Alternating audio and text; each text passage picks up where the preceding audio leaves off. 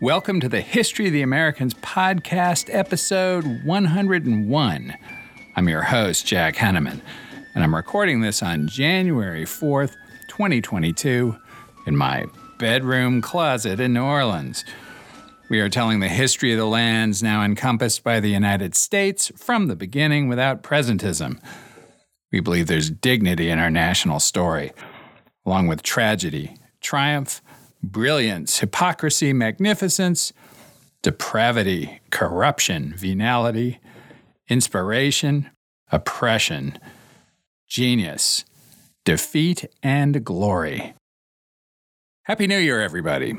We begin the third year of the History of the Americans podcast with this episode. In the first 2 years, we pumped out 102 episodes, including the 2 introductions, so almost one a week. We now have 301 ratings on Apple Podcasts, all but 9 of which are 5 stars. Thank you very much for that, by the way, except for the 3 one-star people who I choose to think were just being mean. And through yesterday, exceeded 400,000 aggregate downloads and listens, which is pretty good. That's a lot of time you guys spent listening to this podcast, which is very gratifying.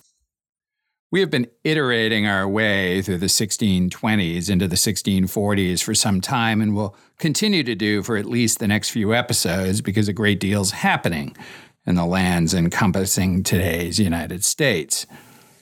On a simple level, the significance of the period is measured in the growth of the population of Europeans and descendants of Europeans. In 1620, the aggregate population of such people in today's United States was less than 2,500 people, almost all of whom were in Virginia and the region of the James River, Florida, and New Mexico.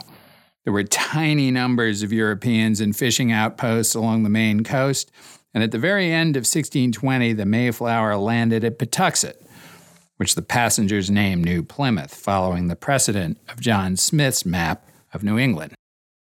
By 1640, the population of Europeans and their descendants in today's United States had grown more than tenfold to as much as 27,000.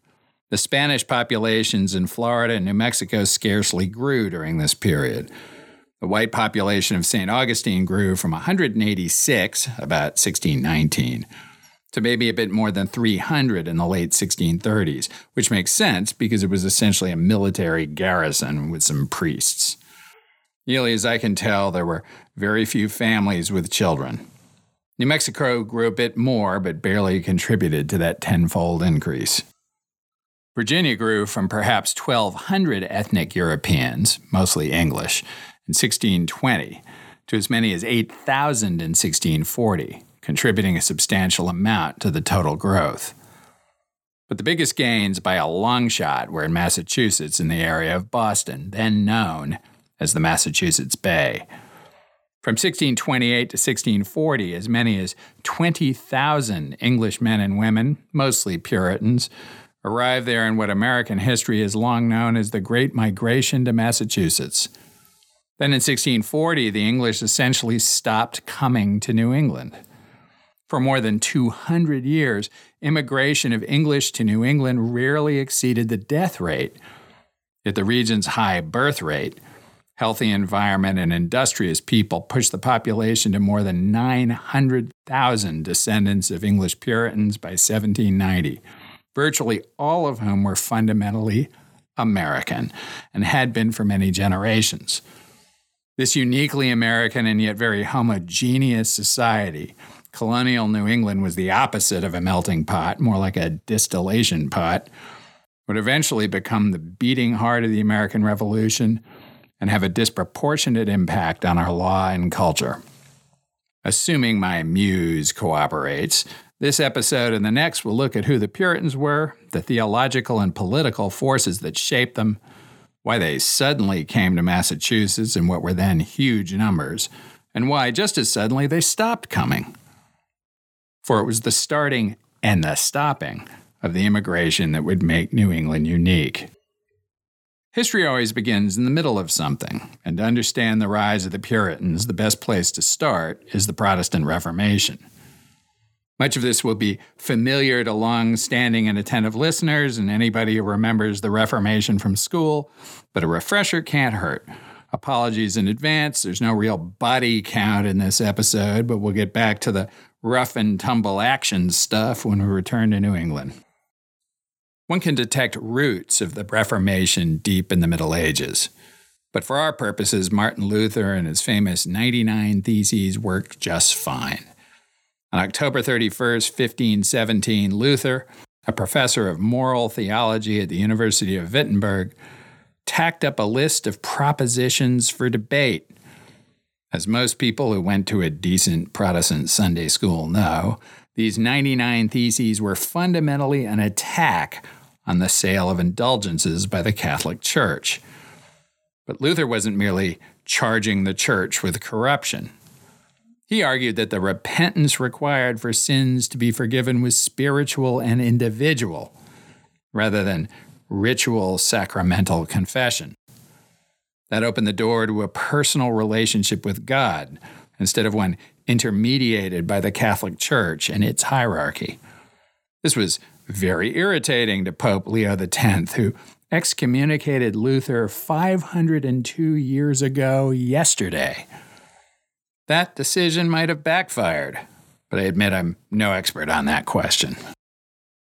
Luther's ideas spread rapidly because of the new printing presses across Europe, and people were receptive to them for all sorts of reasons, one of which was that the discovery of the New World had opened up minds across the continent. All sorts of things that had not been possible only 25 years before now were. So why not a new relationship with God? Another reason was that it was in the interest of certain national leaders to resist the power of the Catholic Church, which was championed in this world by Spain's Habsburgs, the increasingly dominant power on the continent in no small part because of the discovery of the New World. England was not one of the places where Luther's ideas spread widely, at least not in those early days. Yes, there were clergy in England who sympathized with Protestantism, but there was no support from the crown.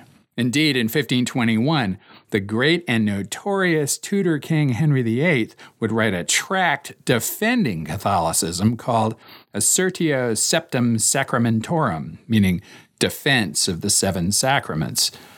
Pope Leo X would award Henry the title Fidei Defensor, meaning defender of the faith. A mere 12 years later, however, in 1533, Henry would ask for an annulment of his marriage to Catherine of Aragon, who, unfortunately for Henry, was the youngest child of Ferdinand and Isabella. That made Catherine the sister of Holy Roman Emperor Charles V, possibly the one man in Europe that the Pope dared not defy. There would be no annulment for Henry, at least not from any church that answered to the Pope in Rome. Henry's solution was to take over the Catholic Church in England and confiscate its properties. The King of England would now sit at the top of a Church of England, which would otherwise retain many of its Catholic trappings.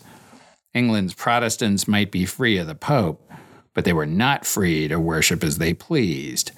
In England, as everywhere else in Europe, all subjects in the realm were to worship as the monarch worshipped.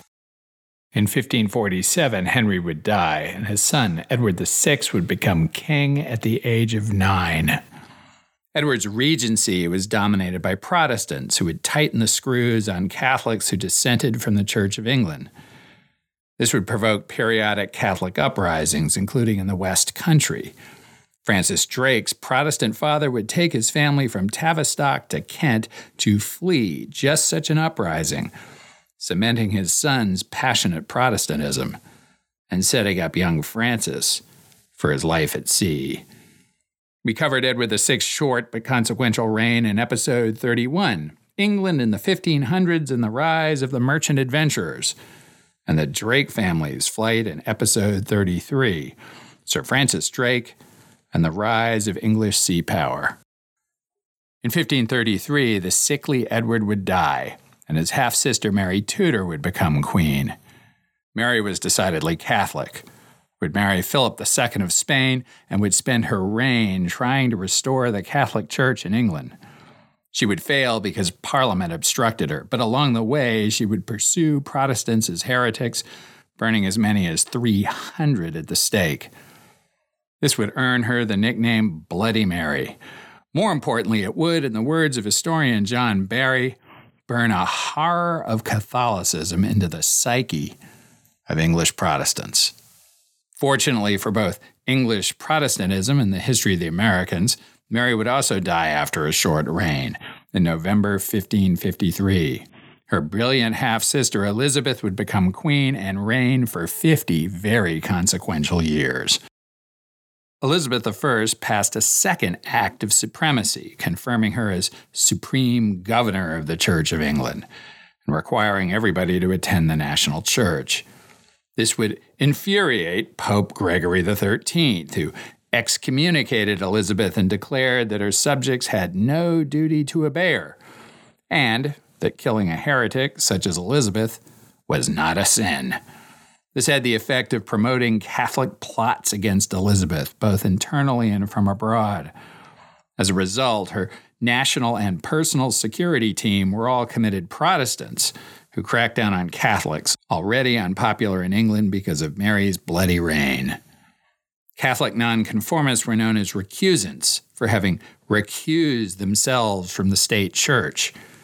Their loyalty to England and her queen was deeply suspect, both because resistance to the state religion was unacceptable virtually everywhere, including England, and because Elizabeth's brother-in-law, Philip II, took it upon himself to lead Catholicism's counter-reformation in the secular world. Adherence to Catholicism smacked of support for Spain, England's geopolitical adversary and eventual enemy. There were recusants who weren't Catholic during Elizabeth's reign, devoted Protestants who followed the teachings of John Calvin and objected to the traditional Catholic trappings of the Anglican Church.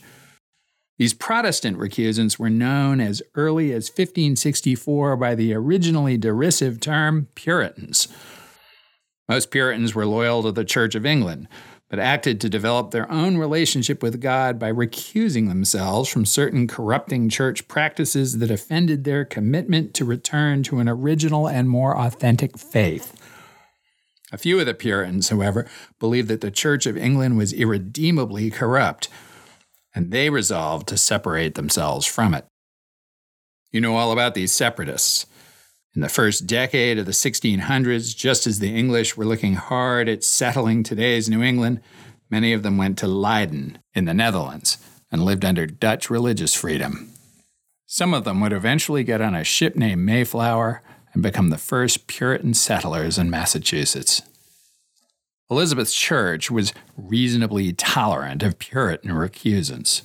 There were practical reasons for this. First, Elizabeth needed all the help she could get in resisting Catholicism, both at home and abroad, and Puritans were valuable allies. Second, the merchant class, the folks with the money in Elizabethan England, were disproportionately Puritan.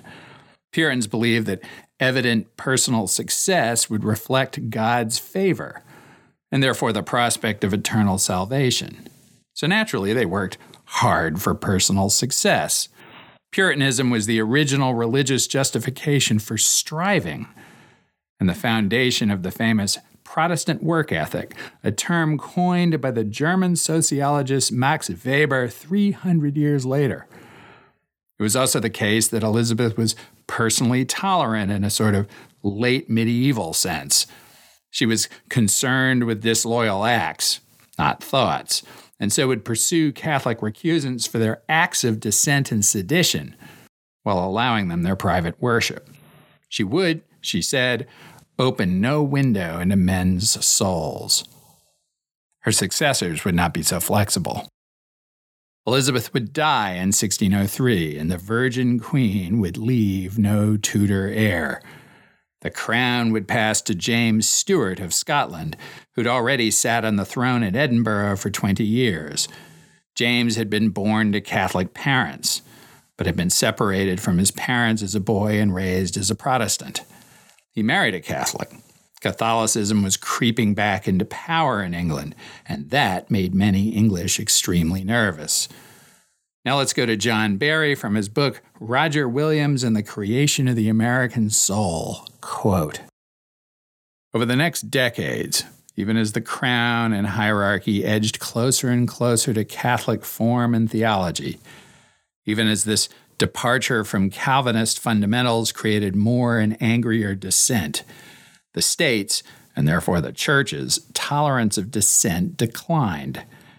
In the meantime, James viewed and exercised power in ways that not only marginalized those Protestants most devoted to Scripture, but shook English law, threatening even the rights of Englishmen set forth in the Magna Carta.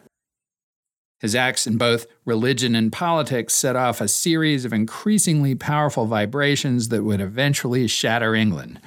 These vibrations would first shake loose from England thousands of Puritans, sending them to America with a purpose and vision that would ultimately inform the temper of the United States. Back to me. James hoped to establish himself as a great peacemaker, and indeed made quick work of settling Elizabeth's long war with Spain, which included ending English support for the Dutch in their rebellion against Spain and staying out of the 30 Years' War in Europe. None of that reduced religious strife at home, however. In 1605, Catholic terrorists launched the famous gunpowder plot to blow up the House of Lords when James was present. It was foiled. Remember the 5th of November. And its exposure made it impossible to restore the Catholic Church in England for another 2 centuries. Surviving the Catholic assassination plot, however, did not change James' preference for high church ceremony in the Anglican Church. He continued to appoint bishops who would nudge the Church of England closer to the Roman practice, even while insisting that Catholics take an oath of allegiance and attend Anglican services. At the same time, Puritan resistance was stiffening, and in some cases slid into vandalism of high church images, including stained glass windows, images of saints, and iconic ornaments. James tightened his grip, going so far as to commission a new version of the English Bible that edited out ancient references to kings as tyrants and such. The King James Bible, irritating as it was to Puritans, would go on to become the most popular book ever published in English. It should be. The great Christopher Hitchens, in writing of the Declaration of Independence, said that there is no other example in history, apart from the composition of the King James Version of the Bible, in which great words and concepts have been fused into poetic prose by the banal processes of a committee. That's quite a compliment from an atheist like Hitchens. In addition to nudging his church toward papist practices and cracking down on Protestant recusants, James provoked domestic animosity by chronically spending more than his income, notwithstanding the end of Elizabeth's wars. That brought him into conflict with Parliament.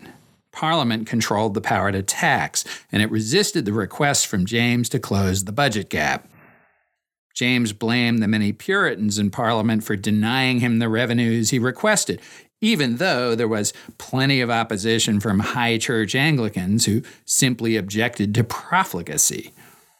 Unable to raise taxes to the extent that he wanted, James resorted to sketchy revenue raising, including the selling of peerages and commercial monopolies. That challenged the prerogatives and upset the sensibilities of the English elites, including legitimate aristocrats, merchants, who also tended to be Puritan, and lawyers. One of those lawyers was Sir Edward Coke, a name that should be familiar to anybody who made it through the first year of an American law school. Far worse than his fiscal irresponsibility, which admittedly may not seem like a very big deal to 21st century Americans, now enjoying the blessings of fiscal indiscipline, James began to argue that he did not need a parliament to raise taxes. He'd spent enough time consorting with continental monarchs that he became enamored of his status by divine right. In effect, the Scottish James Stuart tried to claim he was an absolute monarch in the fashion of Spanish and French monarchs. That would rock the very foundations of English common law and tradition, of which Sir Edward Coke was the greatest exponent and authority. John Barry has a nice summary of the English view of monarchy and the development of the common law, which I think is very useful, notwithstanding its length, so I'm going to read it in full. It's more detailed than is absolutely necessary to understand the forthcoming alienation of the Puritans, but since 49 states adopted the common law of England by one means or another at the time of their admission to the Union, I suspect Barry's summary will be useful in many episodes to come. Quote, James' views on royal authority collided head-on with English history. The concept that the king can do no wrong did exist in English law, derived from Henry de Bracton, the great English scholar of the 1200s, who had concluded that no lord could be sued in his own court. This concept survives today in the doctrine of sovereign immunity. Even Bracton, however, stated explicitly that the king was under the law. In addition, the idea of sovereign immunity did not exist in a vacuum. Several distinct English constitutional traditions limited the power of the king, beginning with the ancient Witenagemot, hope I pronounced that right, a council of wise men. Before the Norman conquest, kings were so far from omnipotent that in one period 13 of 15 in Northumbria had been deposed. After the Norman conquest, William the Conqueror interrupted the Witenagemot, however you say that, and did bring new laws with him, but also continued such institutions as the 100 Court and the Shire Court, confirmed laws in use, reissued the earlier Code of Canute, which dated from the 11th century, and summoned through all the counties of England the noble, the wise, and the learned in their law. Magna Carta, forced upon King John in 1215, of course, limited the royal power. Yet Magna Carta was largely a summary of previously recognized rights and contained little that was new. For example, it simply copied language from the earlier Charter of Liberties and stating, "No free man shall be taken or imprisoned or disseized or outlawed or exiled, in any wise destroyed. Nor will we go upon him, nor send upon him, but by the lawful judgment of his peers, or by the law of the land. To none will we sell, to none will we deny or delay right or justice." Several subsequent versions of Magna Carta were developed, and in 1297, King Edward I finalized it and also, in summoning Parliament, declared, "What touches all should be approved of all." And it is also clear that common dangers should be met by measures agreed upon in common. In addition, both before and after Magna Carta, English kings had sworn at their coronation to keep the laws and righteous customs of England. And Parliament had deposed kings, if only rarely. To justify ousting King Edward II in 1399, Parliament first read his coronation oath, then cited 33 separate violations of it and protested that he had claimed that the laws were in his own mouth and breast. Finally, feudalism never fully overcame older English traditions.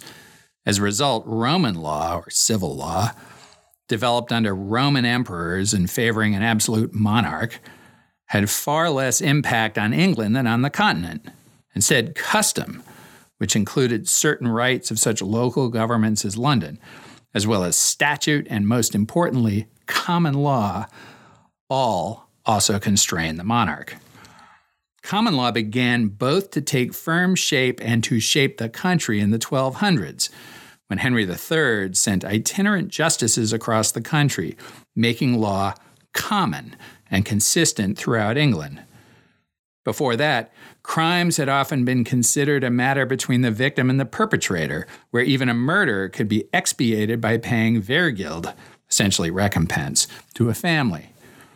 Now crime violated the king's peace and was against the nation.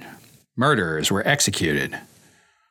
As common law spread, English lawyers entirely abandoned Roman civil law, while such abstruse concepts as frankelmoine, one of the old feudal land tenures, and courts of the forest survived as part of the ancient rights and liberties of English subjects. This made common law more arcane and labyrinthine than civil law, but its very arcana, along with custom, created a web which restrained power, making England more resistant to absolutism than states on the continent. Lastly, common law was grounded in property rights.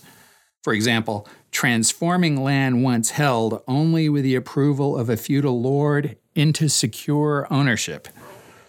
The nation at large came to value both the stability and the protection against arbitrary power which common law provided. All this comprised the English inheritance of rights. All elements of this English inheritance imposed concrete limits on the crown, which inherently contradicted the theory of the divine right of kings. And all this James, like all English monarchs for centuries, had in his coronation oath sworn to confirm and sustain. Thus James brought his new views on royal power and royal prerogative to an England which had come to value the stability of common law and fear the danger of arbitrary power, and to an England already disturbed by high Anglican worship pushing toward Catholicism. He had all the awesome magnificence of the monarch on his side in a time when few thought of questioning a king. He had courtiers and lawyers to second him and justify him.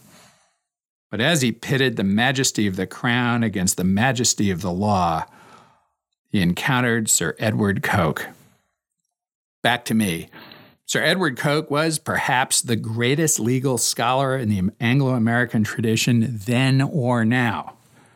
Beginning in 1600, Coke published an annual summary of cases and relevant interpretation called Coke's Reports, which both established him as the leading authority on English law and custom and inaugurated a tradition in Anglo-American legal scholarship that survives to the present.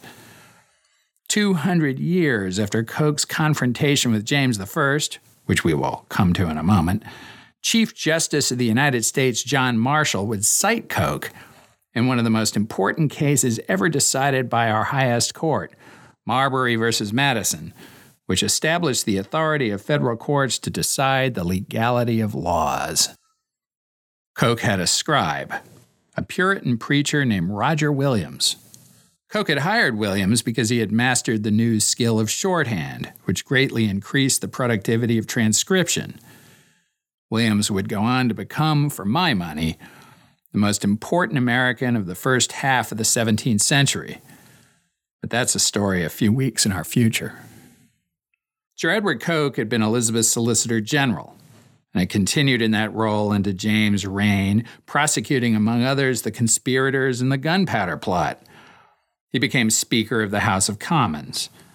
Through his legal acumen, bottomless capacity for hard work, and affinity for what today we would call networking, Coke had become both very wealthy and extremely influential. His rhetorical skills were among the greatest of his era, and he would become the most respected judge in England. His influence was such that even as he opposed James' theory of royal power, James respected him and kept him on his privy council.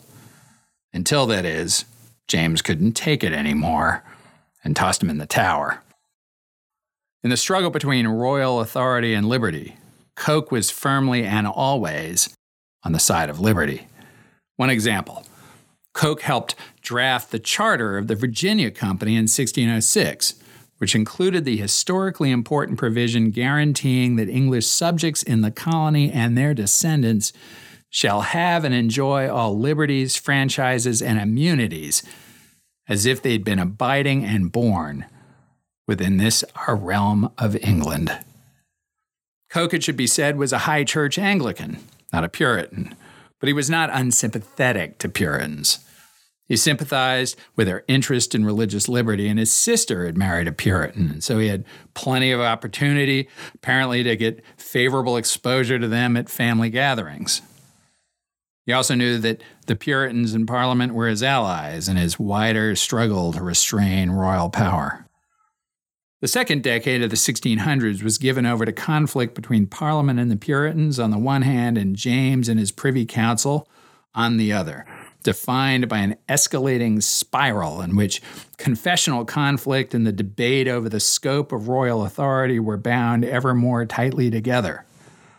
Coke sat in the middle of this conflict, in theory, an advisor to the king, and in practice, leader of the opposition.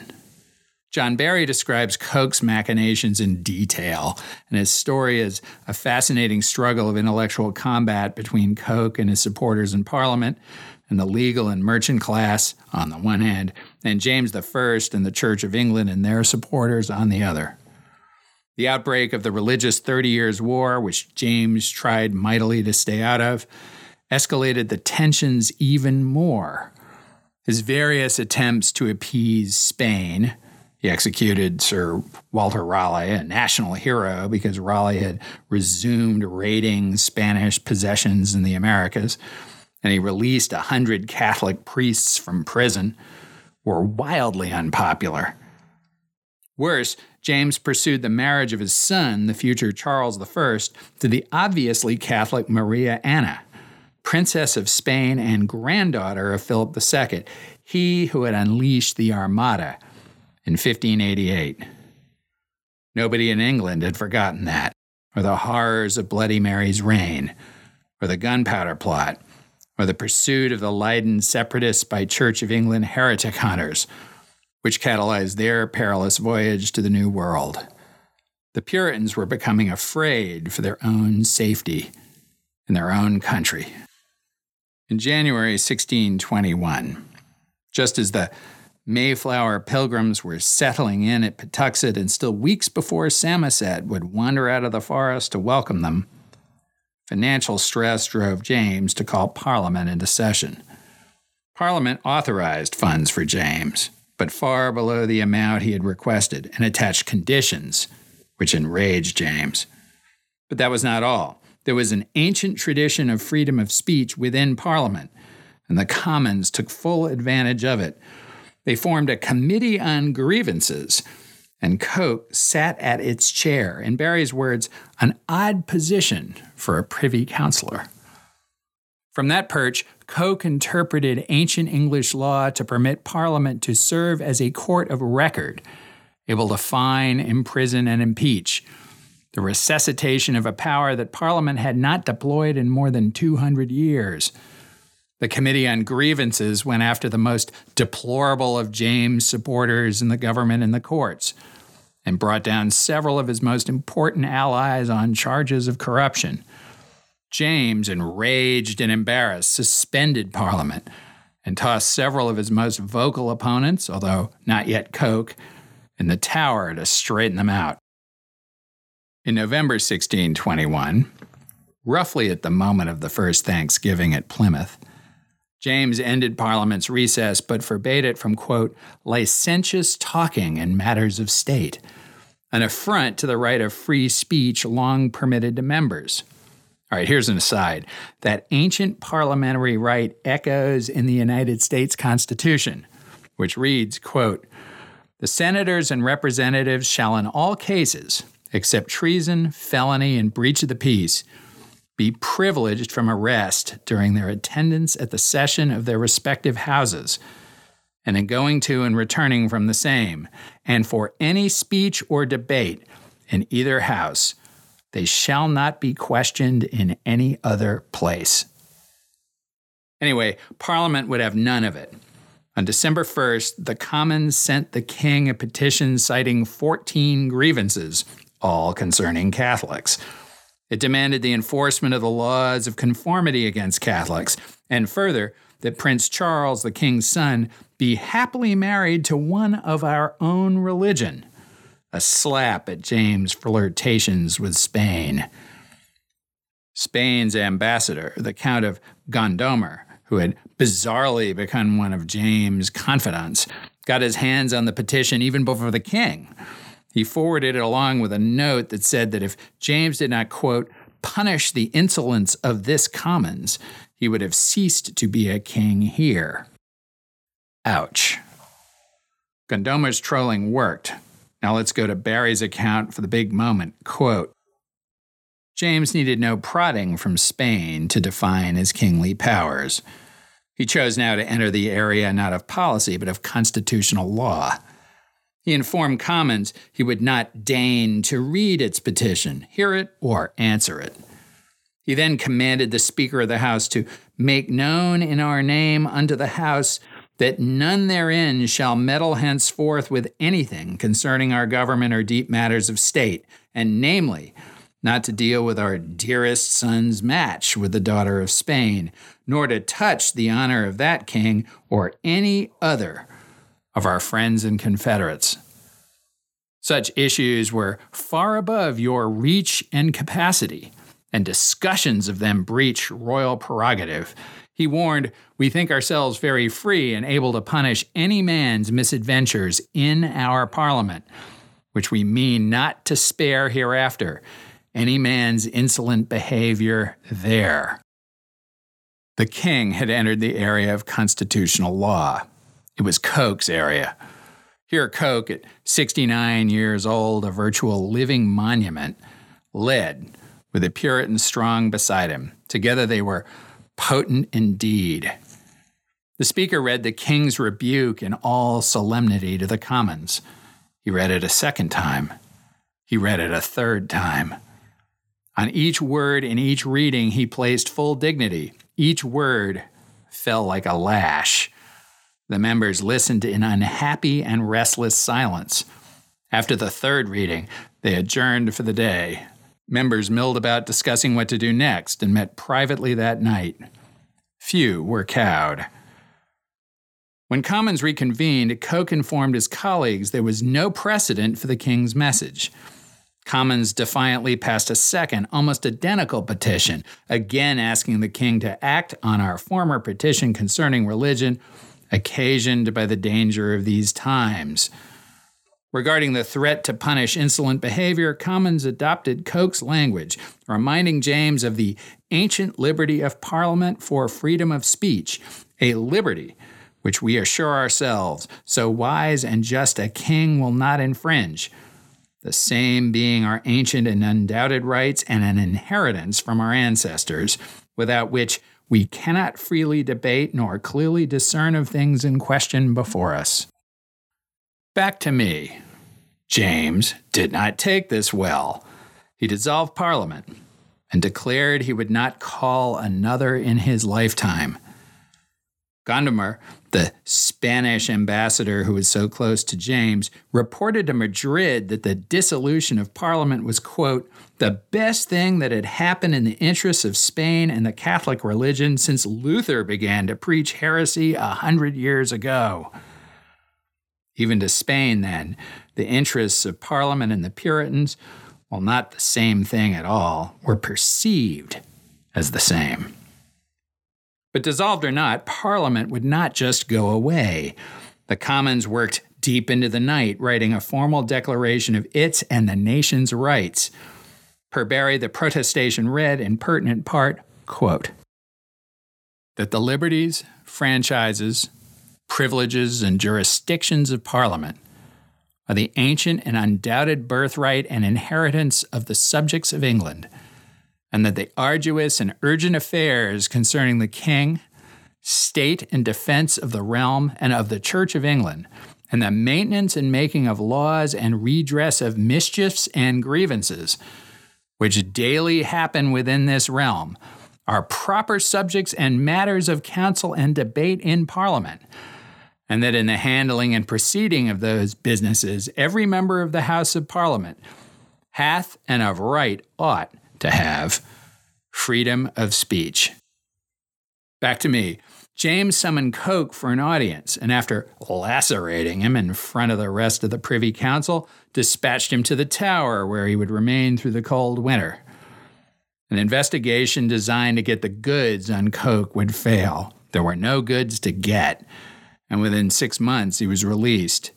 He would rise in defense of English liberty one more time during a crisis later in the decade during which James' son and heir, Charles I, would finally provoke tens of thousands of Puritans into leaving England behind. That story will be for the next time. This episode may have seemed a bit abstract. My hope is that it neatly gathers up several big themes that are important to the history of the Americans, including the influence of the incomplete top-down version of the Reformation in England, the escalating and related struggle for authority between Parliament and Crown, and the new articulation of the ancient rights of the English in the course of that struggle. These would lead to the flight of the Puritans after 1628 and eventually the English Civil War, which would end Puritan immigration and have its own profound influence on the history of the Americans. Thank you again for listening. We hope you enjoy listening to the History of the Americans podcast as much as we enjoy making it, and that you will tell all your friends, spread the word on your social propaganda website of choice, write us a nice review on Apple, and subscribe in your favorite podcast app. And, of course, you can reach me with questions, corrections, eruptions of indignation, or pats on the back on the contact page for the website, thehistoryoftheamericans.com, or by email at thehistoryoftheamericans@gmail.com. Until next time.